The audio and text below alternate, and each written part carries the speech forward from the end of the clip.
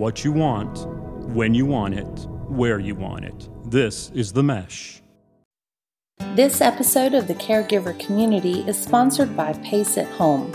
During this uncertain time, Pace at Home is enrolling participants who wish to continue to remain at home. Partnering with families, Pace at Home provides caring medical support for all of our program's participants. Visit us on our website or give us a call at 828-468-3980 to talk with a representative that can discuss with you the Pace at Home all-inclusive medical approach. Pace at Home is the champion for seniors wishing to remain in their community.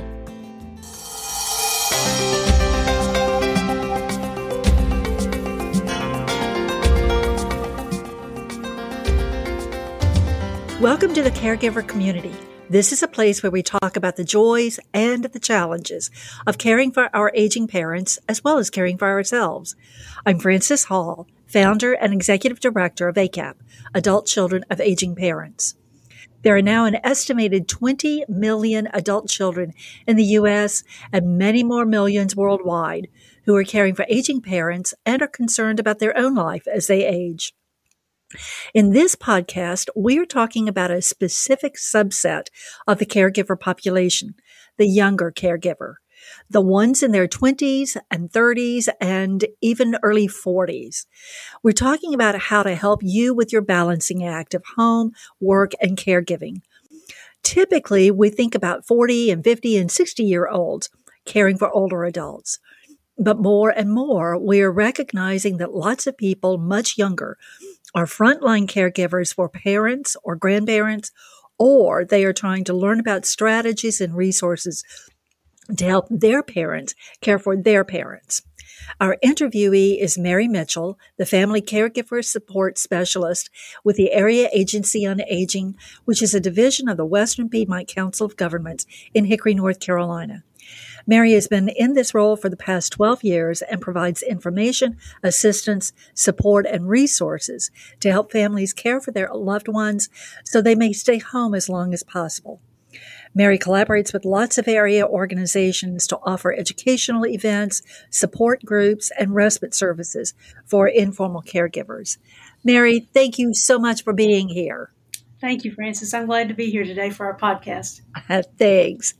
We also have AJ Curley with us as my co-interviewer. AJ is the Director of Professional Relations at Pace at Home in Hickory, North Carolina, the sponsor for all of our podcasts. AJ has been in healthcare her entire career, helping seniors and their caregivers access community resources, develop plans of care, and flourish in their chosen environments. AJ, I'm glad you're with us today also. Thank you for having me. Thanks for being here.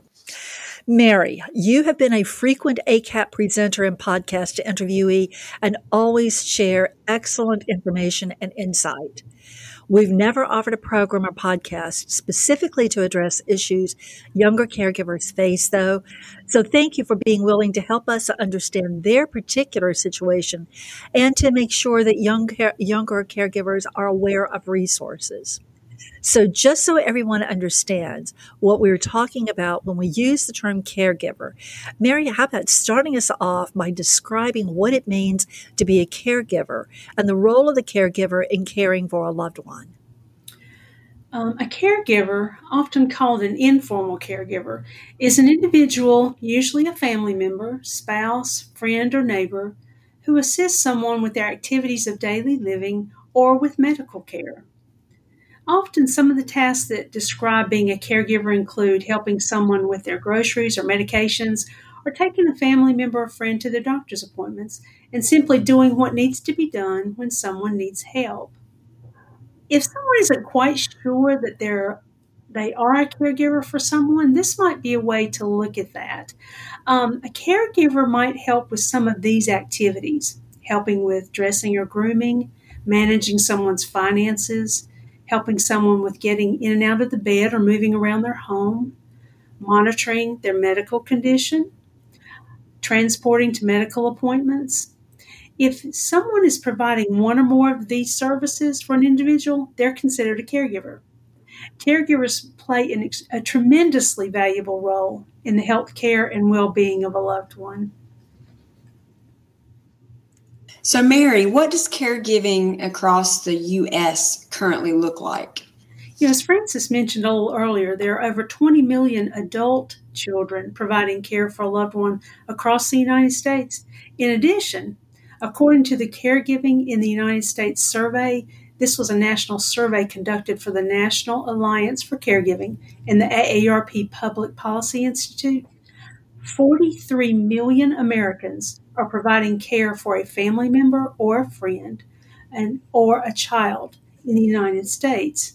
Of those 43 million, an estimated 10 million millennials care for an aging loved one. About 1 in 4 family caregivers is what we're talking about. And the interesting part is that very few of these millennials actually identify themselves as caregivers.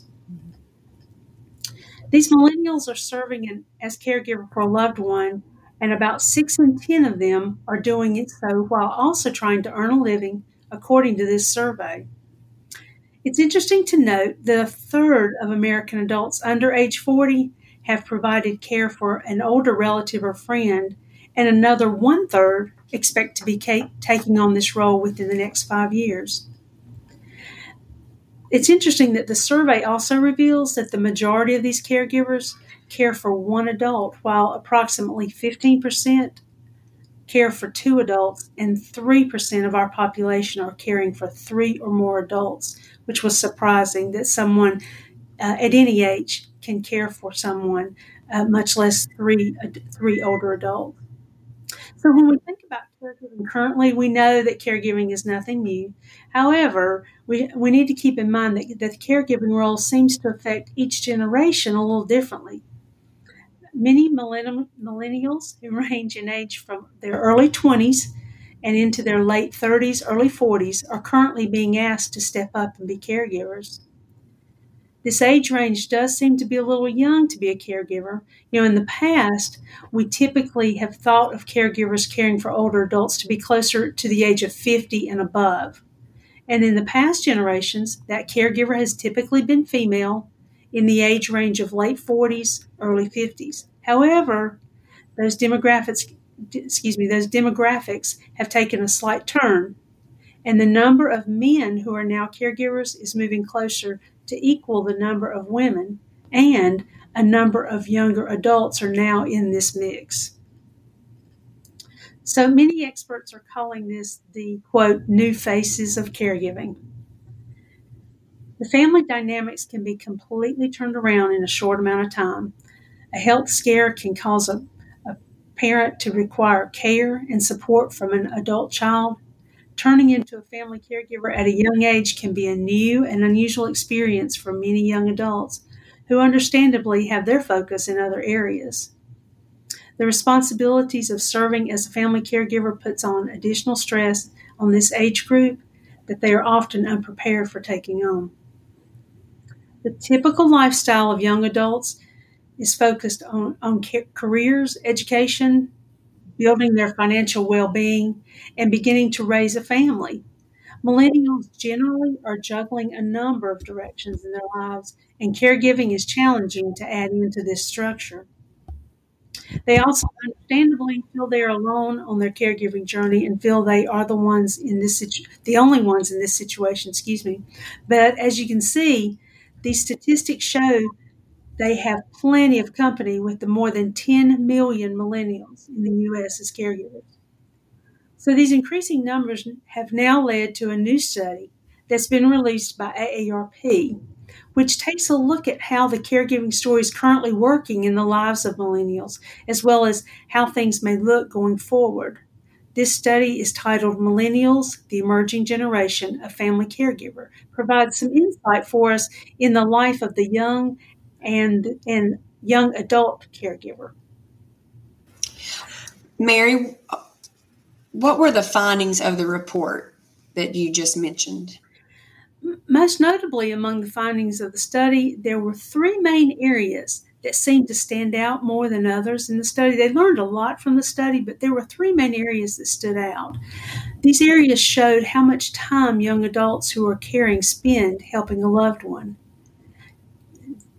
Do they share their experience of caregiving role with others? and the money being spent on caregiving. So what they found was, on the average, millennial caregivers spend 21 hours a week, on caregiving duties. These areas are showing how much time young adults who are caregiving spend helping a loved one. Do they share their experience of caregiving role with others and money being spent on caregiving? What they found was, on the average, millennial caregivers spend 21 hours a week on caregiving duties, and nearly 3/4 of them, around 73%, are caregiving while also working a full-time job. Second, compared with older caregivers, millennials tend to keep things to themselves. Only 19% of those surveyed discussed their caregiving duties with coworkers, versus 47% of older caregivers discuss their caregiving duties. One aspect of this that could be concerning is that fewer than half of millennial caregivers mention their caregiving role to a supervisor at work.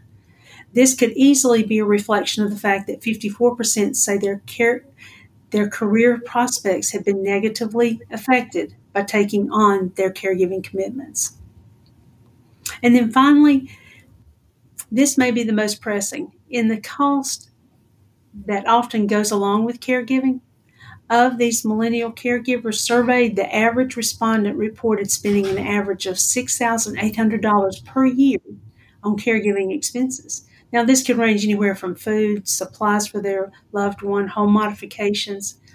Also, we need to keep in mind this can often be compounded by the income and expenses of many young adults who are just starting out in their career.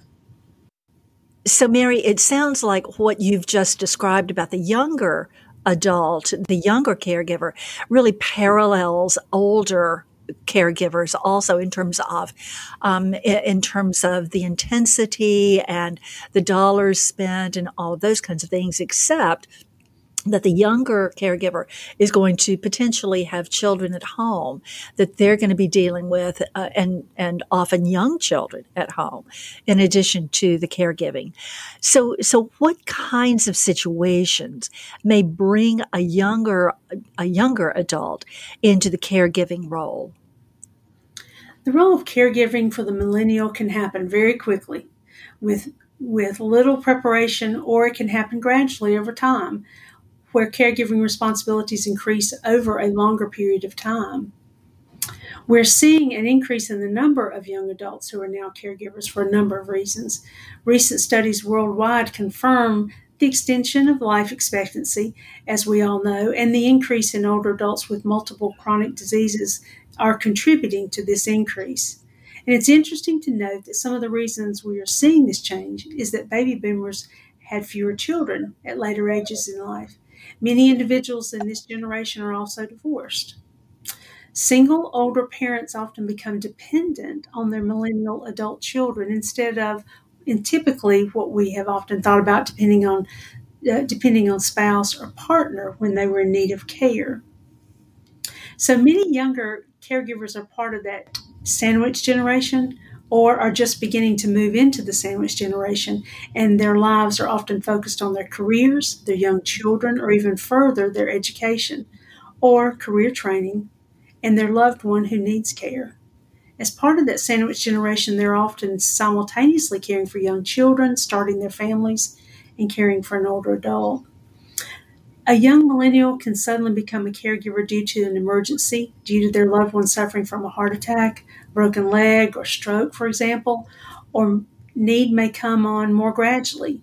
And maybe when the millennial comes home to visit their family, they begin to notice their parent or grandparent needing more help than they had in the past. There are often challenges that these young caregivers face. Caregivers are often suddenly in the situation in which they need to work with medical staff, learn about medications their family member needs to take, and making sure they take them at the right times, helping with bathing and dressing, working with insurance companies, to name just a few of the responsibilities young caregivers may have to take on. And caregivers are learning all this as they go along. Most of us have little or no experience with the medical world or our loved one's illness or appropriate ways to care for someone, and it can be challenging to know where to turn for help. So, Mary, you touched a little bit on this in what you just said, but what are some additional unique demands young caregivers face when trying to balance their careers with the home life and with caregiving? Many young caregivers are just starting their own adult lives, juggling work, school, social lives, when they're faced with this task of having to take care of someone else. They typically work full or part-time jobs. They're balancing school, careers, and families, and report their own health problems, lower productivity at work, and depression. They often spend less time socializing and spending time with their friends. The strain of tending to one's family while simultaneously providing care to an elderly relative can push the family caregiver to feel like they are unable to achieve success in any area of their life. When roles begin to change, the millennial caregiver often feels lacking in their ability to do it all as a family caregiver, as an employee, or as a parent to their young children. Young caregivers often have to put their own personal and professional agendas on hold while they balance all the other responsibilities, including caregiving. And young caregivers have often taken a leave from further education or given up trying for advancement in their careers due to caregiving. These are difficult decisions that they often have to make. And especially in our digital world, it's often an expectation for young employees who are trying to build their careers that they should be available and focused on building their career. The pressure to say yes to every professional ask while also prioritizing their responsibilities as a caregiver can feel overwhelming and impact their mental health. For those who are just starting out in their careers or work in a role that has limited flexibility, young adults may feel more stress or anxiety if they need to ask for time off to care for their loved one. They may feel hesitant to speak up and ask for help. Younger caregivers also may not have the financial flexibility to take off or reduce their hours, which can be increasingly stressful and potentially lead to caregiver burnout. Young adult caregivers face many of the same challenges as their older counterparts, but they also have additional challenges due to their age. One of the biggest challenges is ensuring that the person they're caring for gets proper and adequate care. And as I mentioned before, they are learning a lot of this along the way. They haven't had that Caregiver 101 class that we all often want when we're going into that caregiving role. Anyone who takes over the care of an elderly adult will need legal access to their health records, insurance information, and even financial information, like I mentioned before. They also need the legal ability to make decisions about the person's care. Caregivers in their 40s and older might have those financial resources already in place or have already thought about those kinds of things. Young caregivers, I think a lot of times don't think about those things or haven't needed to. When the child becomes responsible for the parent or grandparent, this can put a strain on their relationship with the adult child and the parent or grandparent or relative that they're caring for. And caregivers may need to reach out for help to smooth out this transition. And a lot of times I don't think that young caregivers think about that because many times older caregivers don't think about that as well. But reaching out, as I'll probably mention several times today, is really important. You know, their focus has been shifted from their careers, their socializing, their school, to taking care of their loved ones' needs ahead of their own. And it's challenging to find the time to take care of themselves. They often feel overwhelmed, and like I said before, leads to burnout. You know, caregivers of any age most often let their own self-care fall to the wayside first when caring for someone and think they'll look after themselves later or at another time, or I have time for that later on. And it's really important for a caregiver to think about themselves and make sure they find some time for rest, for recharging, no matter what their age is. And it can often be challenging to work time in for themselves when your plate is already full with work, children, school, and caregiving. And the list goes on, as you all know.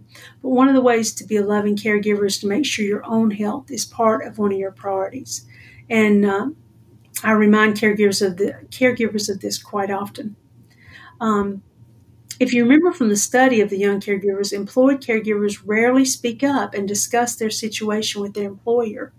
And it's imperative that they reach out and communicate with their employer when they're on this caregiving journey, because communication is so important for the caregiver as well as the employer. And many times I don't think caregivers think about that. When their employer is aware of the situation, it can open the door for them to work together to make the situation more successful for everyone involved.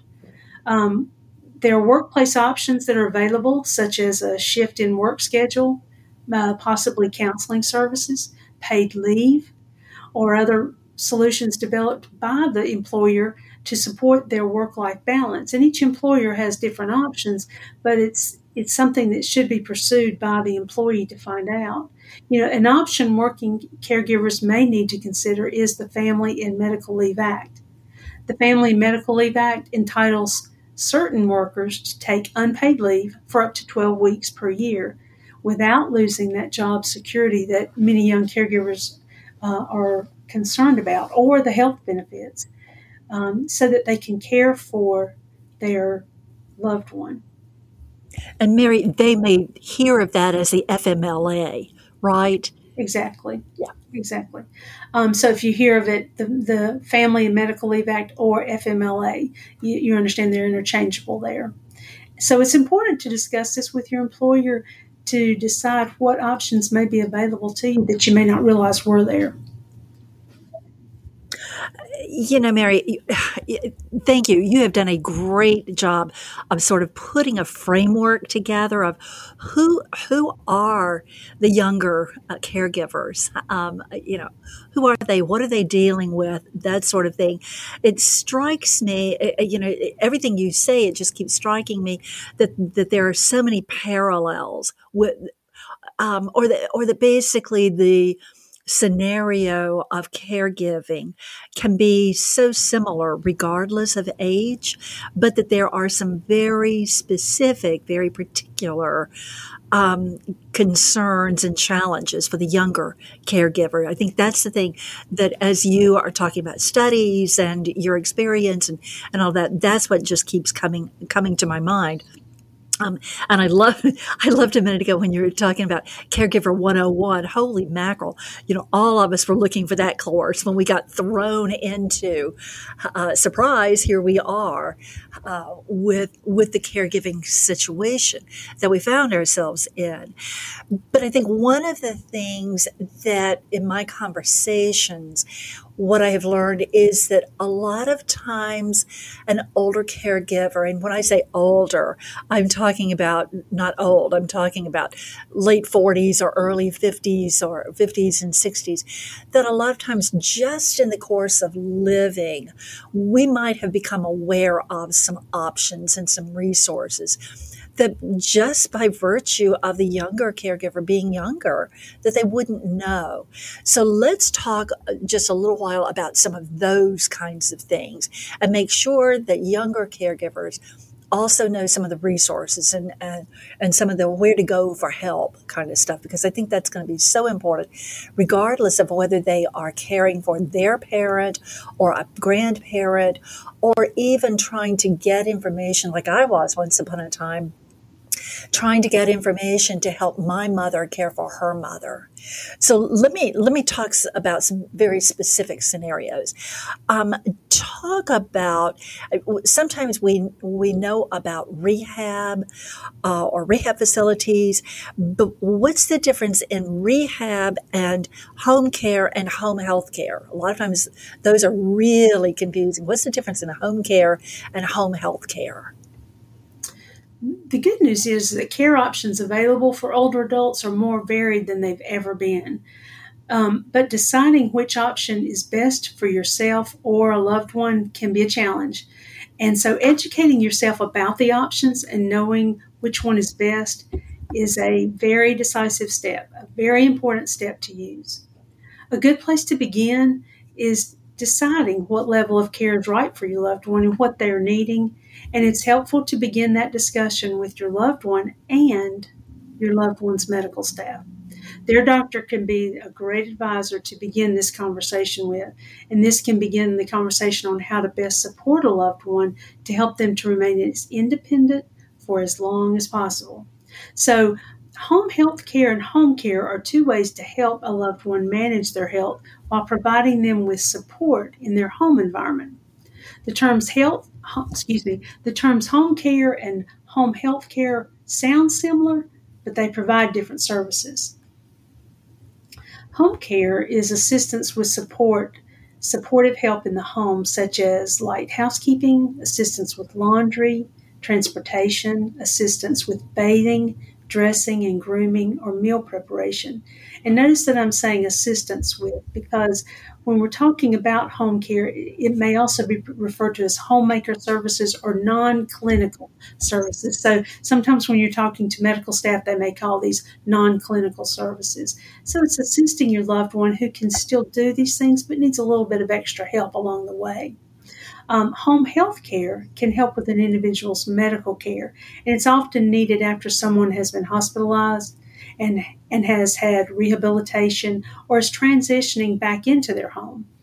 It may be used when someone's health takes a considerable decline, and home health care is needed to help someone remain independent with day-to-day care in their home. Typically, a prescription from a doctor will be required to obtain these services, which are then conducted by a healthcare professional like a registered nurse, licensed practical nurse, or a therapist. So many times a caregiver will be led to this by medical staff. These services provide professional medical assistance with tasks such as administering medications, rehabilitation therapy, occupational therapy, physical therapy, overseeing a patient's health status, pain management, wound care, and just to name a few. But it's important to note that these fields can overlap sometimes, and oftentimes a home health care company may also provide personal care for an individual if it's part of their care plan. And yet once you're working with medical staff and with home health agencies, you'll be talking more about a health care plan, because it's a plan to help your loved one to stay independent and at home for as long as possible. But the time may come for the caregiver when a loved one can no longer live fully by themselves or herself. And a loved one might need more regular or full-time care than a caregiver can provide at home. So to decide what's right for your specific situation, start by identifying what level of care is needed. And of course, caregivers will definitely consult with their loved one's doctor to begin this process from day one with this. In general, assisted living is for people who might need help with daily tasks. Nursing homes are for people who need a higher, more consistent level of care, often round-the-clock care. Both assisted living facilities and nursing homes offer some of the same fundamental services, but which type of care will need to be determined. There again, that will be determined with your doctor. Assisted living is designed to help seniors age in place for longer and provide independence, and it provides a wide variety of services, depending on what your loved one might need. For some, it's a way to downsize into what might be a new home for your loved one for the long term. For others, it's a way to maintain their independence, even though they need some help with daily care. And it depends what the needs are of the loved one the caregiver is caring for. Assisted living is a residential community helping individuals with daily life and routine self-maintenance when they need. They don't always provide extensive around-the-clock medical care as nursing homes do offer. In assisted living, people typically have their own rooms, and sometimes those are private rooms and sometimes they're shared with others, or some assisted livings do offer small apartments. Individuals can gather in common areas for their dining or for their recreation for activities that are offered at assisted living. Most facilities include room and board, medication management, and housekeeping. They also provide bathing and bathroom help as needed if it's needed by your loved one. And they can participate in community activities If they want to, it's up to the individual who's living there if they want to participate, and they can provide emergency care when needed. So different facilities offer different levels of service, benefits, and expertise. And so it's really important when you're out looking at these and visiting these places to ask the questions: what services they provide, what their fees are associated with each one of these, whether what services are under one particular umbrella fee, or if each one is a la carte, where you pay for every single service that they're provided. So it's important to ask these questions. It's important to visit these facilities, whether it's nursing facility, assisted living, long-term care. It's very important to visit them, because you will know when you go in if you're comfortable with the atmosphere. If it feels comfortable to you, you'll have a feeling when you go in there. And sometimes people don't realize that until they've actually done that and visited several different places, and then you start to realize the difference in them and how you feel. And you'll be drawn toward one or the other, depending on what the feeling you get, the prices that they charge, the fees that they do charge for their services. It will all depend upon all of this together once you have visited around. So I encourage caregivers to visit these places and make sure that you're comfortable with them too, because that's a huge part of this. Assisted living can benefit a loved one by providing a safe place to live when needing help with some daily activities. They provide socialization for an older adult who may have been isolated at home, and it helps maintain as much independence as possible for a loved one. So then we look at nursing homes. Nursing homes are long-term residences that focus more heavily on medical assistance for those with chronic illnesses, injuries, or who need round-the-clock care. Many people turn to nursing homes when they need more consistent medical help than assisted living provides. But it's not always permanent. Some residents are only there for recovery and need intensive therapy, and then they are able to return either to assisted living or return home. And people often use the term nursing home interchangeably with skilled nursing facility, or SNF, but there are two different types of service. Both provide 24/7 nursing and or medical care. Skilled nursing home care is for seniors who require that higher level of medical attention and provide immense medical services for more acute needs, such as terminal illness or 24-hour care for someone who is suffering from dementia, Alzheimer's. Medicare and Medicaid certified nursing homes require a licensed nurse to be on the premises at least part of every day. But most nursing homes do not have doctors on staff for specialized care. Okay, so Mary, you're giving a whole lot of great information, but let me kind of break it, or not break it apart, but let's make sure that everybody is following all of this. Okay. So in other words, there is independent living, and that independent living can be either at their home or in in a retirement center. Can be completely independent. It's an apartment or a condo or a house, whatever. Within independent living, there can be home care or home health care that comes into the home to assist, either with the cooking and cleaning and that kind of stuff, which is the home care, or if they need the medical piece, either they need somebody to help them taking medications, or they need occupational therapy or physical therapy, any of that, then that all still can be done in the home. But that's the difference in the home care versus home health care. The health care is going to be the medical piece, right? Exactly. Okay. So then if somebody either chooses or needs to be somewhere besides in an independent living situation, they need a little more attention, they need a little more medical resources, whatever, then they can move into assisted living. And that is a facility typically. It can also be in the home with additional home health care personnel or home care services even. But you're but that person needs a little more than just being at home independently. So that's your assisted living.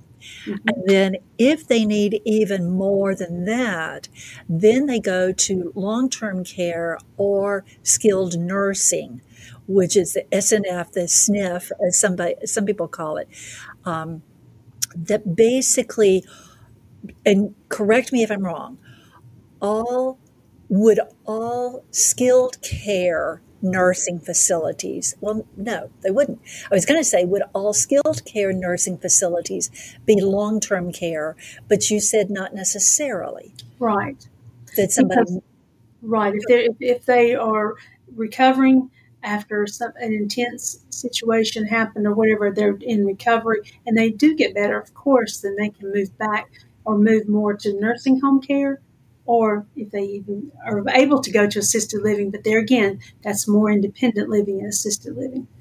and so all of this, excuse me, all of this is not linear. That people, depending on their situations, can move in and out of the different categories for the rest of their lives, right? Right. Okay. Well, it depends upon the situation. Yeah, absolutely. And let me give you let's look when we're looking at skilled nursing and nursing home. Let me give you a few ideas about what the different types of services would be. Let's say in skilled nursing, they would, if someone is in skilled nursing, they are needing a feeding tube, possibly respiratory therapy or ventilator care. They need wound care, intravenous medication. In a nursing home setting, they will need help with bathing, eating, dressing, using the toilet, medication management, transportation, or transporting throughout the residence, general mobility, sitting up or sitting or laying down. So they may need physical or occupational or respiratory therapy. So you can see the difference there that's provided by the two. Right. It's much more intense in skilled nursing care. And then, and if I jump the gun, tell me. But we also have memory care. That if someone has a dementia issue, they may need to be in memory care. Yes. We also have CCRCs, continuous care retirement centers. That is that continuum that people can come in at an independent living situation and then move into assisted living and then move into skilled care, long-term care, memory care. That Correct. all of that is within the same setting. We also have, and again, if I'm jumping the gun, tell me, but we also have PACE at home that I think would be helpful for people to know about. Are you going to talk about that, Mary, or do you want AJ to talk about that for a moment? Yeah, I believe AJ was going to mention that. Okay. So, yes, PACE can help out, especially if somebody's needing more than what maybe the home care or the home health has been providing. They need that little extra support, as we've talked about. So, and PACE across the nation is all about keeping families together at home while providing all the support, whether it be skilled or what home care would do, or it's a combination of pretty much everything that they may need in a nursing home setting or a skilled nursing facility setting, but they don't want to transition. So PACE programs, like I said, across the nation help provide everything that they would need while maintaining that life still in the home versus transitioning to an ALF, assisted living environment, or a skilled nursing environment. And AJ, the PACE programs are like a day program, correct? Well, it does have a day piece to it. That is a part of the model, but it now, since in the last couple of years, since the pandemic has come upon us, we've had to all adapt and change the model to make it more of a hybrid approach. So it's not all about center focused and coming to the day center for care, but we're going to them in the community, as well as making sure they're continued to be transported, and seen by specialists in the community as well. So it's a combination of all types of things, meeting them where they are in the home, as well as coming into the center. Gotcha. Okay. Okie doke. Mary, I apologize for interrupting. I just was like, No, that's fine. but I want to make sure that people Sure. kind of understand all of this. Absolutely. And you mentioned memory care. Those individuals that are suffering from dementia, and the dementia progresses to the point that affects the day-to-day living, at some point, caregivers begin to need to be thinking about memory care. And when it's determined that the person is safer and will have a higher quality of life, and those are two things to really keep in mind, that they're safer and will have a higher quality of life in a memory care community where staff members are trained in dementia care, it may be time to consider that and to do your research and to find those units or facilities in your area that do have memory care. And memory care units can also provide opportunities for a loved one to engage in things that they enjoy, and at their level, wherever they are able to participate, depending upon where they are during the progress of dementia. And their socialization there, they're with other individuals, and that makes a huge difference. Okay. So most of us don't understand the difference between all these levels of care. It is a lot. And you did mention that, Francis. It is a lot of information. And most of us don't understand this or have never had to look into it until we're at that time in our lives with our loved one. But it's important to do the research and ask questions. Speak with your medical community and to learn as much as possible about these decisions. It's not a decision that's made lightly, no matter what you do. First of all, for your loved one to move to a different environment than their home, but it may be safer for them, as I mentioned before. It may be safer for them to move to another environment, and you need to consider that. And there's quite a bit of difference between assisted living and a nursing home.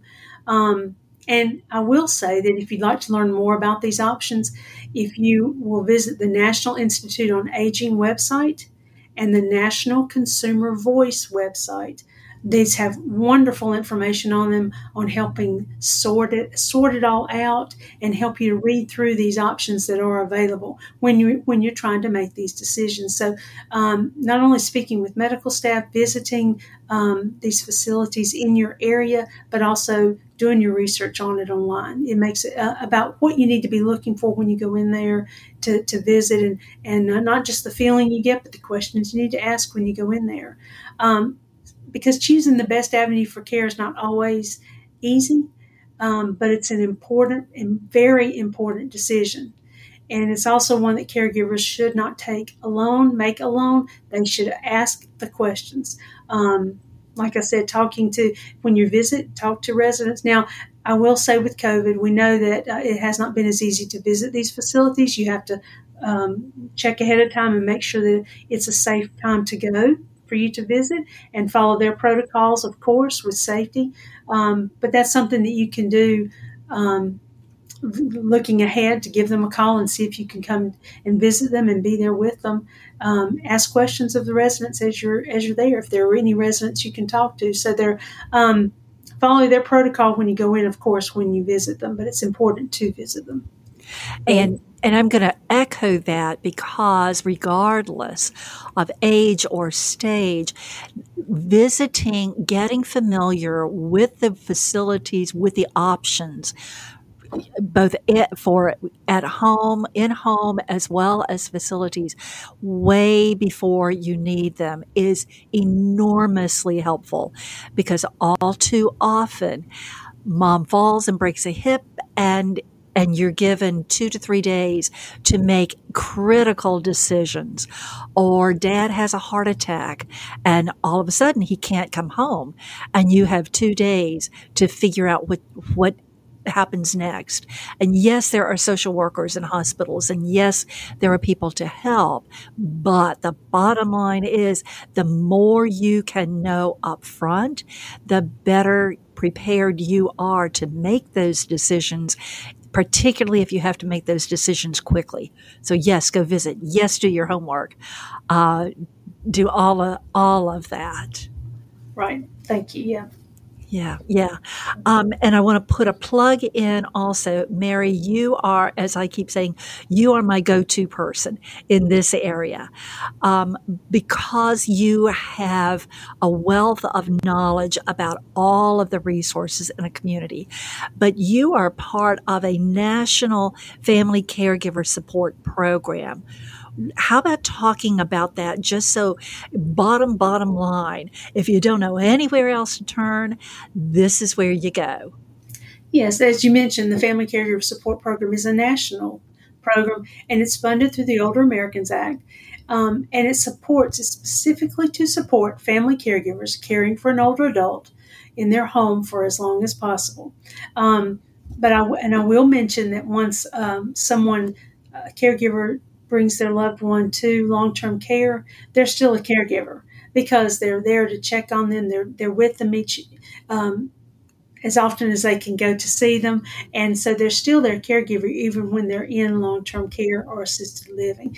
That doesn't change at all. And so our job is to support these caregivers on this journey. Every state and territory across the United States has been provided. That funding has been provided for the Family Caregiver Support Program. And the best way to locate the Family Caregiver Support Program is to contact the Area Agency on Area Agency on Aging in your region, and they can direct you to the Family Caregiver Support Program and the specialist in your area. So the nice thing about it is that it is nationwide, and it's there to help caregivers all along their journey. And by contacting the Caregiver Support Program, every region has in every state operates differently. They have that independence to operate differently with their funding depending on what the needs are in their community. So it's important to contact them. If they can't help you with a particular service, they can direct you where you can get that help. Whether it's needing respite services or needing care for your loved one, or you're needing help for your loved one in some way, they can help direct you. That's their job, is to help with that and to help direct you, put you in the right direction to help your loved one. Thank you. Yes. So, Mary, you've given us a lot of great tips, and I will ditto what Frances said. You are my go-to person for things that when I don't have an answer, our team here reaches out to you and refers people to you for some resources. So we appreciate you sharing all the things that you've shared, but I wanted to ask, do you have any final tips to give young adults who are finding themselves in the caregiver role? Yeah, and I'm going to say this in reference back to that study I talked to you about earlier in the hour. But I want to mention to caregivers how important it is, young caregivers, to reach out to others. And one way to do that is to be a part of a caregiver support group. And so I encourage young caregivers, all caregivers, to seek out in their community a support group, or in their community or online, that they can connect with other family caregivers. The nice thing about connecting with other family caregivers is you realize you're not alone on this journey. There are other people out there doing this. There are millions, as we know, out there doing that. And so you can share resources with one another. You can talk with others face to face, online, virtually. You can do it by text, all kinds of ways now to connect with other caregivers across the United States, around the world. And so it's important for caregivers to reach out for support personally. And also check with, I suggest that you check with your employer to discuss options that are available. Like I mentioned earlier, it's very important for caregivers to reach out, working caregivers, to reach out to their employer to see what options are out there. They may be able to provide some counseling for them. As I said earlier, check out your area agency on aging to learn about resources available for your loved one and for you in the community. And then I also wanted to mention, too, that there may be adult daycares in your area that may help you, that may be a place for your loved one to go to during the day. As AJ mentioned, the PACE at Home, in their community, they do have adult care for a loved one during the day. In some of the PACE, I know that in different places it's a little different. Services are a little bit different, but check with your PACE at Home in your area to see what services they can provide you. And there are also local daycares. There are also apps that caregivers can use now. Lots of Helping Hands and CareZone are two apps that caregivers can use that help them keep track of some of their caregiving responsibilities. And they also help with, and I like this, assigning tasks for other family members to help you out. I always encourage caregivers to reach out to their other family members if they do have any other family members that can help them out. Well, with Lots of Helping Hands and CareZone, these are apps that can help you do that. And you can connect your family together on these apps, and you can help assign them. That's Francis, I think that's another podcast, I believe, that we could talk about someday about resources like that are available. Absolutely. To bring caregivers together in their bring the family together to talk about these what services they may need. Also, one thing that is wonderful, as you mentioned, AARP has an online community of caregiver forums, and they have a Facebook group specifically for family caregivers to share their stories and get support. And I encourage caregivers, once again, you don't have to necessarily participate with sharing your story, but the good thing is you can connect with other caregivers on these apps or on these websites or on these forums. So be sure to check that out. The National Alliance for Caregiving has a number of resources available on its website. You just Google National Alliance for Caregiving, and it has lots and lots of information.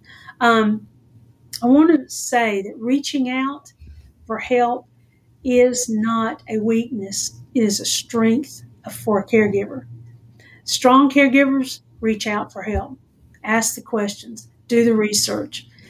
Those simple things I say simple, but it's a lot of work. But those things where a caregiver takes the time to research, ask questions, go to the professionals with their questions for information are the ones that have more success on their journey. It may seem overwhelming at first, but if you can start to break it down, keep those journals, keep your files, keep all the information in one file instead of throwing it around in different places, keep it all in one place. And it helps you have a more successful caregiver journey. So that just remember, reaching out is a strength. Absolutely. And you talked about reaching out to your employer. The HR office would be the best place to do that. Yes, that's right. Thank you. Yeah. I just wanted to be sure that people know, because that can be kind of threatening, meaning that people go to their supervisor and, that may or may not be the best place to go, but your HR office always Right. is the sort of a first stop shop for this. Mary, you have given so much incredible information. I'm not sure that I think this is going to be one of those podcasts that people may need to listen to 2 or 3 times to pull out all of the information, because there's so much and it's just overwhelming at times. But thank you so much for that. And we will be doing more podcasts on the technology, the apps and all of that. And just so you know, we are in the process of doing that online community with the ACAP websites also. So stay tuned for that. But Mary, thank you for all of your information. And AJ, thank you for being with us also, and particularly for letting us know more about PACE at Home, because it's such a valuable program in a community. Thank you for all of you who are our listeners. We hope this podcast has been helpful to you, and that you will share it with others you think may benefit from it. Before we end, we certainly want to thank PACE at Home in Hickory, North Carolina, our sponsor for this podcast and all of our podcasts. We are indeed grateful for their support. This program is part of the Mesh network of online shows and podcasts. You may find more of our Caregiver community podcasts on any of the platforms where you listen to podcasts, and our website, www.acapcommunity.org. While you're on our site, we hope you will take a few minutes to learn more about ACAP, our educational programs, and our local chapters. And I want you to know that on our ACAP website, we have other podcasts. There are several things that surfaced that we have podcasts about, like how do you pay for all of this, and how do you do all of this? We have podcasts. We have videos of programs. We offer programs every month. We have all sorts of resources on our website. And so we hope that you will go to our website, www.acapcommunity.org, and just poke around, see what is there that might be of use for you. And if there are other topics you'd like for us to address as a podcast, please do let us know. As we say so often in ACAP, regardless of our age, our background, education, career, or anything else, when it's our mother, our father, our grandparent, our loved one who needs help, caring for and advocating for that person becomes very personal and extremely important. So please care well for your loved ones, but also remember to take care of you. Stay well. Bye for now.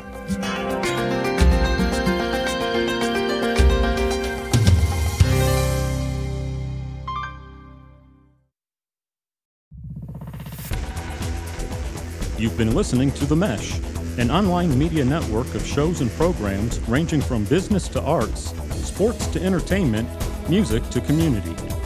All programs are available on the website as well as through iTunes and YouTube. Check us out online at themesh.tv. Discover other network shows and give us feedback on what you just heard.